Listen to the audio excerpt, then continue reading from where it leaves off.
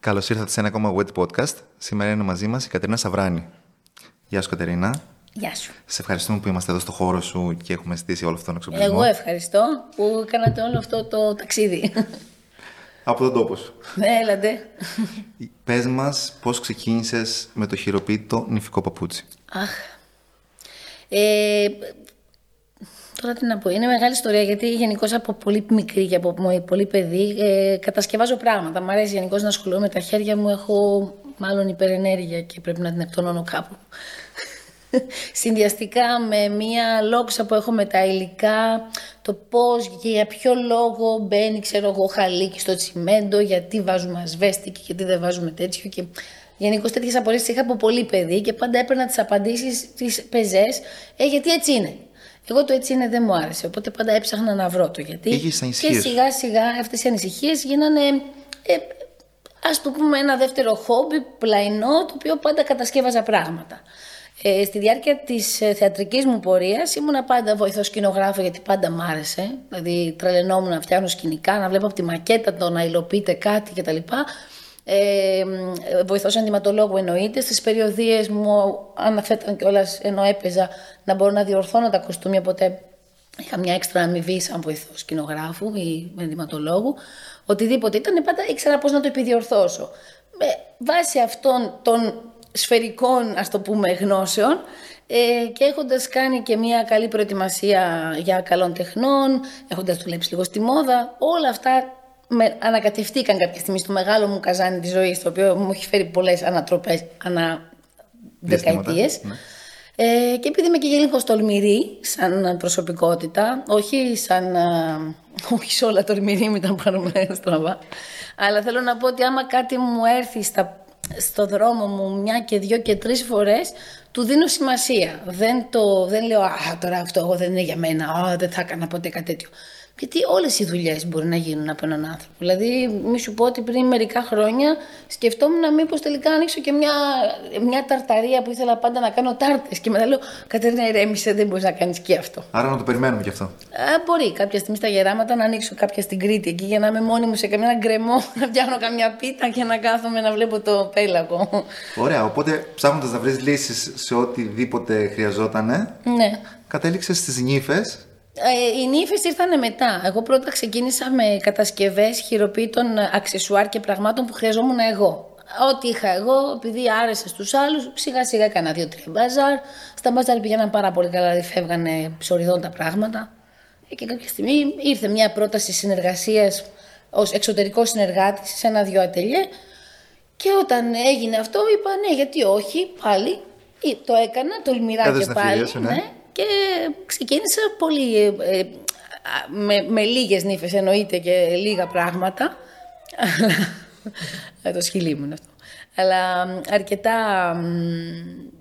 για μένα καινούρια, το οποίο μου αρέσει το καινούριο, οπότε το πήρα με μεγάλη όρεξη.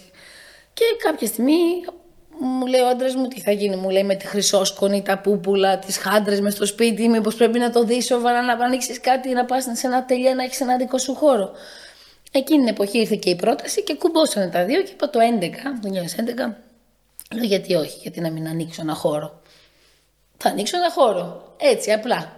Και άνοιξα ένα χώρο. Αλλά δεν είχα σκεφτεί ποτέ τι σημαίνει ανοίγω ένα χώρο. Δηλαδή δεν το είχα δει ποτέ και ποτέ, ακόμα και τώρα δηλαδή, υπάρχουν πάρα πολλές φορές που δεν το βλέπω σαν εμπόριο, γιατί δεν κάνω εμπόριο. Κάνω κάτι το οποίο θεωρώ ότι το να φτιάχνεις παπούτσια πρέπει να είναι σαν να φτιάχνεις ένα ταγεράκι και είναι υψηλή ραπτική. Είναι πάρα πολύ δύσκολο κομμάτι. Και πολύ σημαντικό. Πολύ σημαντικό.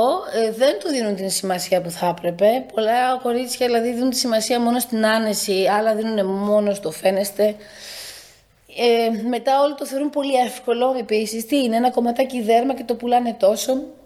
Όλα αυτά είναι μεγάλη παρανόηση υπάρχει, γιατί μπήκε στο εμπόριο κάποια στιγμή το κινέζικο και το ευτελές, το 6 ευρώ παπούτσι. Εκεί χάθηκε η μπάλα. Ναι, αλλά τώρα μιλάμε για χειροποίητο, ναι. Το κάθε παπούτσι στα συγκεκριμένα πόδια που θα το φορέσουν, για να είναι και άνετο. Να είναι άνετο, να ξαναφοριέται και μετά. Εμένα είναι ο σκοπός μου αυτός. Δηλαδή, γενικώς τα κορίτσια μου αποφασίζουν να παίρνουν παπούτσια από μένα, τα οποία οι πιο πολλές, για να μην πω γιατί θα φανεί λίγο υπερβολικό, για να μην πω το 10 στα 10, το 9 στα 10 το φοράνε μέχρι το πρωί, δηλαδή όσο πιο αργά γίνεται, και τα ξαναφοράνε και μου λένε έχω βγάλει γάμους, φοράω τα παπούτσια. Γιατί τα παπούτσια δεν είναι απαραίτητο να είναι στολισμένα. Και αν είναι στολισμένα, στολίζονται για έναν συγκεκριμένο λόγο, για να καλύψουμε ή να καμουφλάρουμε κάποιες ατέλειες ποδιού. Όπως ένα ρούχο, βάζεις μια ζώνη για να τονίσεις μια ωραία μέση και θα βάλεις κάτι πιο φλού για να καλύψεις ένα πιο μεγάλο ποπό, έτσι είναι και το παπούτσι. Το παπούτσι άλλη έχει ωραίο συμμετρικό πόδι, άλλη δεν έχει. Δεν έχει ωραία δάχτυλα, δεν έχει ωραίο αστράγαλο, άλλη δεν έχει ωραίο κουτεπιέ. Δεν μπορεί να είναι όλα τέλεια. Ωραία, άρα πρέπει να προσαρμοστεί για να είμαστε άνετοι εκείνη τη μέρα. Βεβαίως. Γιατί καταλήγουμε συνέχεια σε γάμους ότι δεν μπορώ να χορέψω άλλο με χτύψει το παπούτσι. Ναι. Δεν μπορώ να είμαι άλλο όρθια γιατί έχει φουσκώσει το πόδι μου που μας είπε και η κοπέλα. Οπότε το έχουμε λύσει αυτό. Για μένα σημαντικό δεν είναι να πας, δηλαδή παλεύω μερικές φορές με... Ο άντρας μου είναι πολύ ψηλός και εντάξει, έχουμε 20 πόντους διαφορά να βάλω ένα 12 πόντο. Λέω γιατί, αν έχετε δηλαδή, αν βάλεις 11 πόντο και θα παράξει κάτι, δεν θα σε βάλουν στον τοίχο να σε μετρήσουνε. Δεν υπάρχει κανένα νόημα. Για ποιο λόγο να πιεστείς? Για ένα πόντο παραπάνω, αυτός ο ένας πόντος κάνει μεγάλη διαφορά στο πόδι. Ενώ συνολικά δεν θα το καταλάβει κανείς. Ναι, δεν θα μπει κανείς στη διαδικασία. Όταν μπαίνω στη διαδικασία και το καταλαβαίνουν, γιατί αυτή είναι και η δουλειά μου, δεν θέλω να τους πηγαίνω ούτε κόντρα, ούτε να τους χαλάω το όνειρο. Θέλω να το ζουν πραγματικά όπως το έχουν ονειρευτεί, αλλά όταν ακούω παράλογα πράγματα, είμαι εκεί αναγκαστικά για να τις προσγειώσω. Προτιμώ να κάνω ένα δεύτερο ραντεβού, να το καταλάβουν, να το αφομοιώσουν και μετά να με ξαναδούνε, παρά να αποφασίσουμε κάτι το οποίο στην πορεία θα αλλάξει και τελικά δεν θα είναι ωραίο. Ναι, εγώ αυτό που συναντάω είναι ότι επειδή είναι η πρώτη φορά που ασχολούνται με αυτό το πράγμα, νομίζουν πράγματα. Ναι.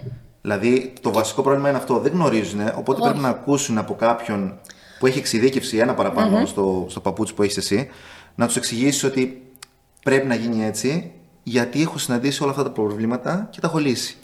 Όμως δεν τους δίνω και άδικο, γιατί όταν υπάρχουν πάρα πολλοί άνθρωποι που δεν δίνουν συμβουλές, παρά έχουν την... πώς να το πω τώρα... την ευκολία να περάσουν απλά αυτό που θέλουν, ο άλλος καταλαβαίνει ότι σου λέει μα τώρα γιατί μου λέει αυτό, μήπως θέλει κάτι άλλο να πετύχει. Αυτό είναι ένα πρόβλημα, αλλά είναι ένα πρόβλημα όχι στη δική μας δουλειά μόνο, σε όλες τις δουλειές. Εγώ το βλέπω παντού γύρω μου. Υπάρχει μια άνεση στην ευκολία. Δηλαδή προσπαθούμε να μην κουραστούμε για κάτι, οπότε να βγάλουμε πιο εύκολα χρήματα πιο γρήγορα. Αυτό το γρήγορο και το ευτελές έχει χαλάσει τα πάντα. Στα πάντα. Από το φαγητό μέχρι την καλοπέρασή μας. Ναι, και ένα παραπάνω σε αυτό που συζητάμε τώρα, ότι μετράει γνώμη λάθος ανθρώπων εκείνη τη μέρα που δεν συμμετέχουν. Όχι. Δηλαδή θα ακούσουμε τον κύκλο μας. Ναι, εντάξει, αυτό είναι γιατί το χειρότερο. ασχολείσαι με τα παπούτσια τόσο πολύ? Γιατί ασχολείσαι με εκείνο τόσο πολύ? Γιατί είναι σημαντικό. Αν δεν μπορώ να περπατήσω, δεν θα τη χαρώ τη μέρα. Ναι, αλλά επίσης υπάρχει και το άλλο ενδεχόμενο. Να έχεις μια νύφη η οποία αποφασίζει κάτι και να φέρνει διαφορετικούς ανθρώπους στα 3 της ραντεβού και ο κάθε άνθρωπος να την επηρεάζει διαφορετικά. Δεν υπάρχει χειρότερο πράγμα. Θεωρώ ότι μια νύφη πρέπει να έχει ή την καλύτερη της φίλη, την κουμπάρα της, τη μαμά της, όποιον εμπιστεύεται και πιστεύει ότι αυτός ο άνθρωπος μπορεί να σκέφτεται όπως εκείνη. Για εκείνη, βασικά, όχι όπως εκείνη, για εκείνη. Σκεφτόμαστε το παπούτσι για την νύφη που θα το βάλει, όχι για μένα. Αν παντρευόμουν εγώ αύριο ξανά δεύτερη φορά ή κάνω ανανέωση όργων με τον άντρα μου, ξέρω τι παπούτσι θέλω να βάλω. Αν έρθει τώρα η μαμά μου, θα μου πει: μην βάλεις αυτό, θα βάλεις εκείνο. Οκ, θα την ακούσω γιατί είναι η μαμά μου, αλλά δεν θα το μετρήσω. Ξέρω τι θέλω να βάλω, αλλά μετά από τόσα παπούτσια, λογικό είναι να ξέρω τι θέλω να βάλω. Είναι ένα πρόβλημα. Εκείνες μπερδεύονται. Είναι πρόβλημα αυτό. Ναι, είναι. Δηλαδή το συναντάω κι εγώ και μπορεί να με πάρουν, ας πούμε, για αλλαγές στο βίντεο. Κάθε μέρα να το έχει δει άλλος και κάθε φορά θα μου πει κάτι διαφορετικό. Ναι, αλλά αυτό δεν γίνεται. Γιατί από μια φάση και μετά και ο επαγγελματίας πρέπει να προφυλάξει τη δική του ακεραιότητα. Δηλαδή, έχω ένα παπούτσι τώρα πρόσφατα, θα το πω σαν παράδειγμα, δεν δίνω πληροφορία παραπάνω. Μας πήρε περίπου 3 ραντεβού για να διαλέξουμε το χρώμα. Και αφού διαλέξαμε το χρώμα συγκεκριμένο, έχοντας πάρει δειγματάκια, έχοντας πάει στο νυφικό και έχουμε διαλέξει το σχέδιο. Το σχέδιο ήταν το πρώτο που είχαμε βρει, οπότε δεν είχαμε πρόβλημα. Στο χρώμα είχαμε πρόβλημα. Φτιάχνουμε το παπούτσι, κάνουμε πρόβα, Στην πρόβα έρχεται με 2 φίλες. Οι 2 φίλες κατενθουσιασμένες που εκεί έχει λίγη διαφάνεια και αχ, και τι θα βάλεις και τα λοιπά. Αχ, και λέει δεν ξέρω, και της λέω: ωραία, θα σου φτιάξω το παπούτσι με 3 διαφορετικές εκδοχές πάνω για να δεις με τον νυφικό αφού θα κάνεις πρόβα ποιο σου αρέσει. Και κάνω ένα με τούλι, ένα με χάντρες, ένα με φιλαράκια. Ωραία, 3, 4 πλευρές είχε. Την τέταρτη δεν την έφτιαξα, γιατί είπα εντάξει, πλεονασμός, μετά θα μπερδευτεί. Και τι μου στέλνει την επόμενη μέρα. Τελικά μου αρέσει σκέτο, όλο καστόρι, χωρίς διαφάνεια. Αυτό είναι ένα άλλο παπούτσι εντωμεταξύ. Αυτό πρέπει να το καταλάβει άλλη. Είναι σαν να μου ζητάς ταγέρ μίνι, να το έχουμε φτιάξει τη φουστίτσα και μετά να έρχεσαι και να μου λες τελικά το προτιμώ μάξι. Πρέπει να ράψουμε μια καινούρια φούστα λοιπόν. Αυτή είναι η ατάκα, δεν υπάρχει κάτι άλλο. Και της απαντάω, μα εσύ δεν μου ζήτησες αυτό? Και της έκανα και της έστειλε το μήνυμα, γιατί μου είχε στείλει ένα μήνυμα. Ναι. Και μου λέει, ναι, λέει, όχι, δεν λέω ότι έκανες κάτι λάθος. Απλά όσο το βλέπω, μου λέει, τόσο μου αρέσει. Ναι, της λέω, αλλά τώρα πρέπει να γραφτεί από την αρχή. Δεν αλλάζει κάτι σε αυτό. Δηλαδή και ο επαγγελματίας, ναι, τις αγαπώ πραγματικά, καταλαβαίνω ότι μπορείς να περάσεις από 1000 κύματα, αλλά κάποια στιγμή πρέπει να το σταθεροποιήσεις. Εγώ πλέον με τα χρόνια, εντάξει, γιατί είμαι εκεί πλέον πολλά χρόνια, έχω δει πάρα πολλές νύφες, οπότε καταλαβαίνεις ότι η πείρα τουλάχιστον λειτουργεί υπέρ μου. Υπάρχουν φορές που τους επιμένω στην πρόβα, πάρτε χρόνο, περπατήστε το, στην πρόβα βλέπουμε αυτό, στην πρόβα βλέπουμε εκείνο. Δηλαδή, γιατί όταν καταλαβαίνεις ότι ο άλλος δεν αντιλαμβάνεται ότι φτιάχνεται κάτι βήμα-βήμα και ότι μετά από αυτό το βήμα δεν υπάρχει επιστροφή, τους το παρομοιάζω λίγο με σπίτι. Όταν φτιάχνουμε ένα σπίτι, βάζουμε τα θεμέλια και αποφασίζουμε αν θα γίνει 3όροφο, 2όροφο, μονόροφο. Γιατί βάσει αυτού φτιάχνουμε τα θεμέλια. Ναι. Και βάσει αυτού θα δούμε αν θα έχουμε βάλει και μπαλκόνια. Δεν μπορείτε ένα σπίτι που έχει φτιαχτεί ίσιο σαν τη Μάνης ξαφνικά να πείτε: εγώ θέλω να βγάλω και 2 μπαλκόνια αριστερά-δεξιά ή να κάνω και μία πέργολα. Δεν γίνεται. Η πέργολα πες τρώγεται γιατί είναι πάνω στην κορφή και μπορεί να σταθεί. Okay? Είναι διακόσμηση η πέργολα. Τα μπαλκόνια όμως θέλουν στηρίξεις. Δεν μπορούν να βγουν έτσι. Και αυτό ακριβώς τους εξηγώ και εκεί νομίζω καταλαβαίνουν πολύ καλύτερα. Ή όταν αρχίζουμε να κάνουμε το ραντεβού και αρχίζουν και μου μιλάνε: ναι, αλλά η διακόσμηση αυτό. Πάμε λίγο να φτιάξουμε τα θεμέλια. Φτιάχνουμε το παπούτσι. Πρέπει να ξέρω τι παπούτσι φτιάχνω. Γιατί πώς θα σας πω τη γνώμη μου για τη διακόσμηση ή τι ταιριάζει. Τι ταιριάζει. Μπορεί να ταιριάζει αυτό, αλλά στο πόδι σας λέω κάνει. Αν τα πόδια σας είναι κοντά. Αν έχεις ένα δάχτυλο μπροστά το οποίο βγαίνει από το παπούτσι, πώς θα βάλεις το πέντιλο, δεν μπορείς να το βάλεις. Άρα αυτό που κοιτάτε στις πρόβες, τι είναι, δηλαδή τα στάδια αυτά που τους λες ότι πρέπει να κοιτάξεις αυτό τώρα? Τα 3 στάδια, το πιο σημαντικό στάδιο είναι το πρώτο, που είναι η επιλογή. Δηλαδή πρώτα μπορεί να σου αρέσει ένα παπούτσι γιατί σου αρέσει οπτικά. Okay. Πρέπει να το δοκιμάσουμε. Αν σου ταιριάζει και στα δάχτυλα, στο πόδι και σαν γραμμή, τότε κρατάμε τη γραμμή και διαλέγουμε τι ύψος θέλουμε να περπατήσουμε και τι ύψος αντέχει το πόδι μας να περπατήσει. Και σύμφωνα και με το μέρος που θα γίνει ο γάμος. Καλά, αυτό δεν το συζητώ, πάντα το ρωτάω γιατί μου έχει τύχει όμως νύφη που μου έχει πει: όχι, θέλω ψηλό τακούνι 14 πόντους, θα κατέβω τα καλντερίνια του πελίου. Και της λέω: κορίτσι μου, δεν γίνεται, θα γυρίσει κανένα στράγαλο και θα τρέχουμε. Όχι, θα με κρατάει ο ένας από εδώ, με κρατάει ο άλλος από εκεί, αφού δεν τη μετέπεισα μετά από. Και θα καταλήξει στο βίντεο να φαίνεται σαν ρομποτάκι. Πάντα. Εμένα είναι μεγάλο μου άγχος όταν στέλνω ένα παπούτσι, π.χ. έχουμε κάνει τα πάντα και μετά μου λέει: ξέρω εγώ, ωραία, τώρα δεν θα ξανάρθω, στείλ το μου. Άμα το στείλω και ο γάμος είναι και πολύ κοντά και ξέρω ότι έχει γίνει, το γεγονός ότι υπάρχουν κάποια κορίτσια που αμελούν, δεν σου στέλνουν τη φωτογραφία, δεν σου στέλνουν ένα ευχαριστώ τίποτα και υπάρχουν και τα αντίθετα. Εμένα αυτές με αγχώνουν πάρα πολύ. Γιατί λέω: γιατί δεν μου στείλε, μήπως δεν της άρεσε, μήπως δεν πήγε καλά, μήπως αυτό, μήπως εκείνο. Και πάντα κάτι στέλνω και λες και το τραβάω, λες και το έλκω σαν ενέργεια και μου γράφει, ξέρω εγώ, την επόμενη μέρα: ήθελα να σου πω ευχαριστώ για τα παπούτσια. Και λέω: εντάξει, μου φύγει άγχος. Αλλά πάντα το έχω άγχος. Γιατί θεωρώ ότι είμαι μέρος της διαδικασίας. Μπορεί να μην έχω πάει στο γάμο, έχω πάει μόνο σε ένα γάμο μιας νύφης που έχω φτιάξει. Ήταν η πρώτη μου. Αλλά είχα κάνει υπερπαραγωγή.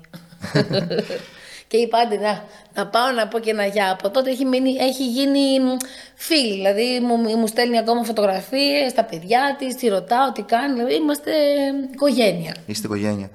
Νομίζω ότι είναι σημαντικό το μετά μήνυμα. Ναι, πολύ. Και εγώ περιμένω μήνυμα μετά που θα έχω δώσει το βίντεο για να μου πούνε πώς το ζήσαν αυτό. Ναι.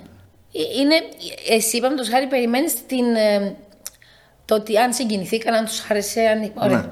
Φαντάσου ότι εγώ περιμένω να ακούσω, ναι, τα φόρεσα μέχρι το πρωί, ναι, τα χάρηκα, ναι, δεν με πόνεσαν. Είναι ακόμα πιο βάναυσο, γιατί αν η άλλη πόνεσε, δεν θα έχει περάσει καλά. Ναι, δεν θα έχει περάσει καθόλου καλά. Και αυτό που τους λέω είναι ότι για μένα η διαδικασία έχει 3 στάδια. Το πρώτο είναι να επιλέξουμε το ύψος, γιατί το ύψος είναι το πιο σημαντικό. Γιατί κάποια παπούτσια και κάποια πόδια δεν δείχνουν όμορφα σε χαμηλά. Ναι. Άμα λέω το παιδί το πόδι του είναι 41 και του βάλεις και σε ένα 5 τακουνάκι και του βάλουμε 1500 λουριά πάνω, την Ατλαντίδα να κάναμε και πάλι δεν θα ήταν ωραίο.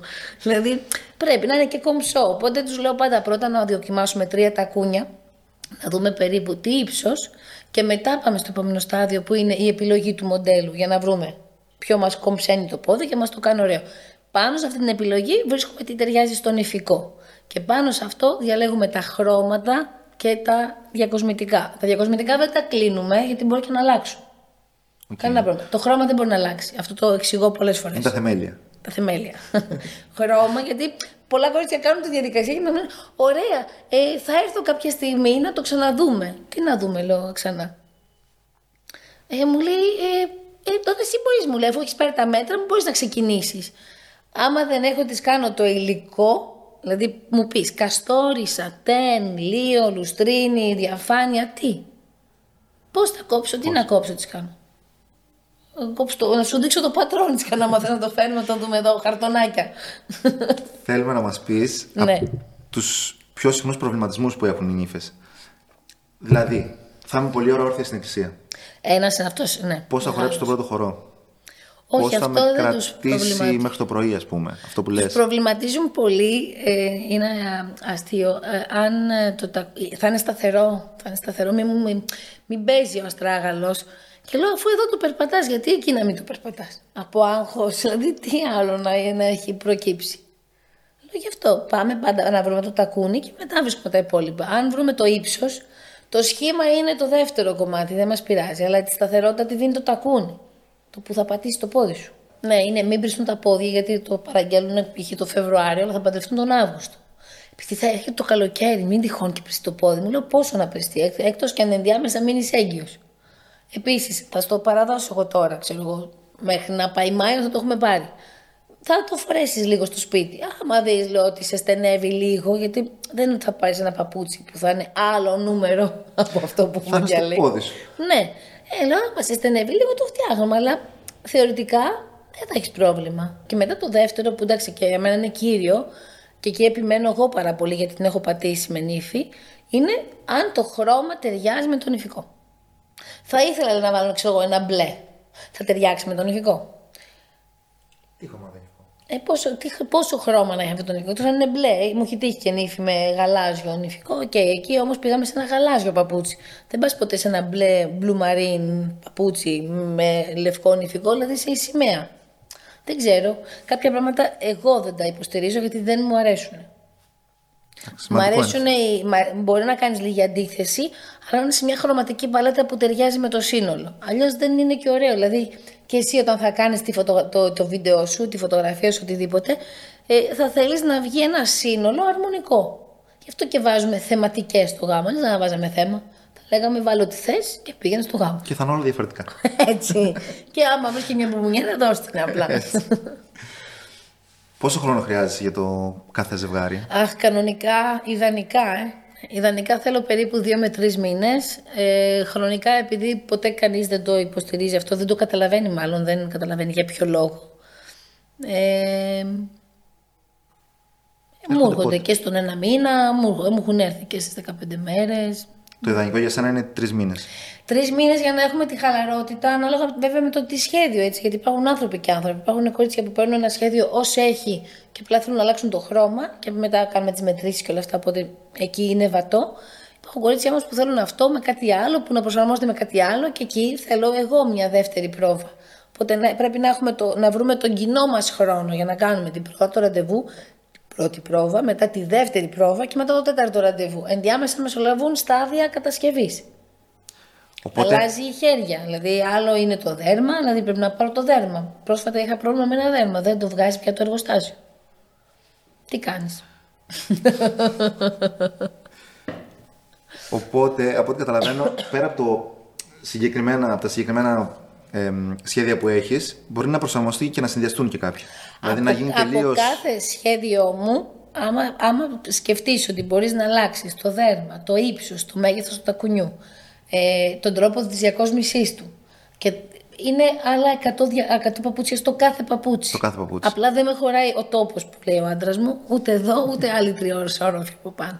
Του λέω: θα έχω στα μπάρια ένα κτίριο εδώ πιο κάτω, 5όροφο, με μια σοφίτα ψηλά αυτή. Θέλω να κάτσω να σχεδιάζω εκεί και να μην με απασχολούν. Αν έχεις το χρόνο, είναι τέλειο. Όχι, δεν είναι μόνο χρόνος, πρέπει να φτάσω εκεί. Για να φτάσω εκεί, μεσολαβεί ένα μεγάλο χρόνος δουλειάς. Στο ευχόμαστε. Εγώ το εύχομαι πολύ. Λοιπόν, σας ευχαριστούμε πολύ που το είδατε. Ευχαριστούμε πολύ, Κατερίνα. Εγώ ευχαριστώ. Μέχρι το επόμενο, να μας περιμένετε. Το κλείσιμο έχει πάει σε όλα.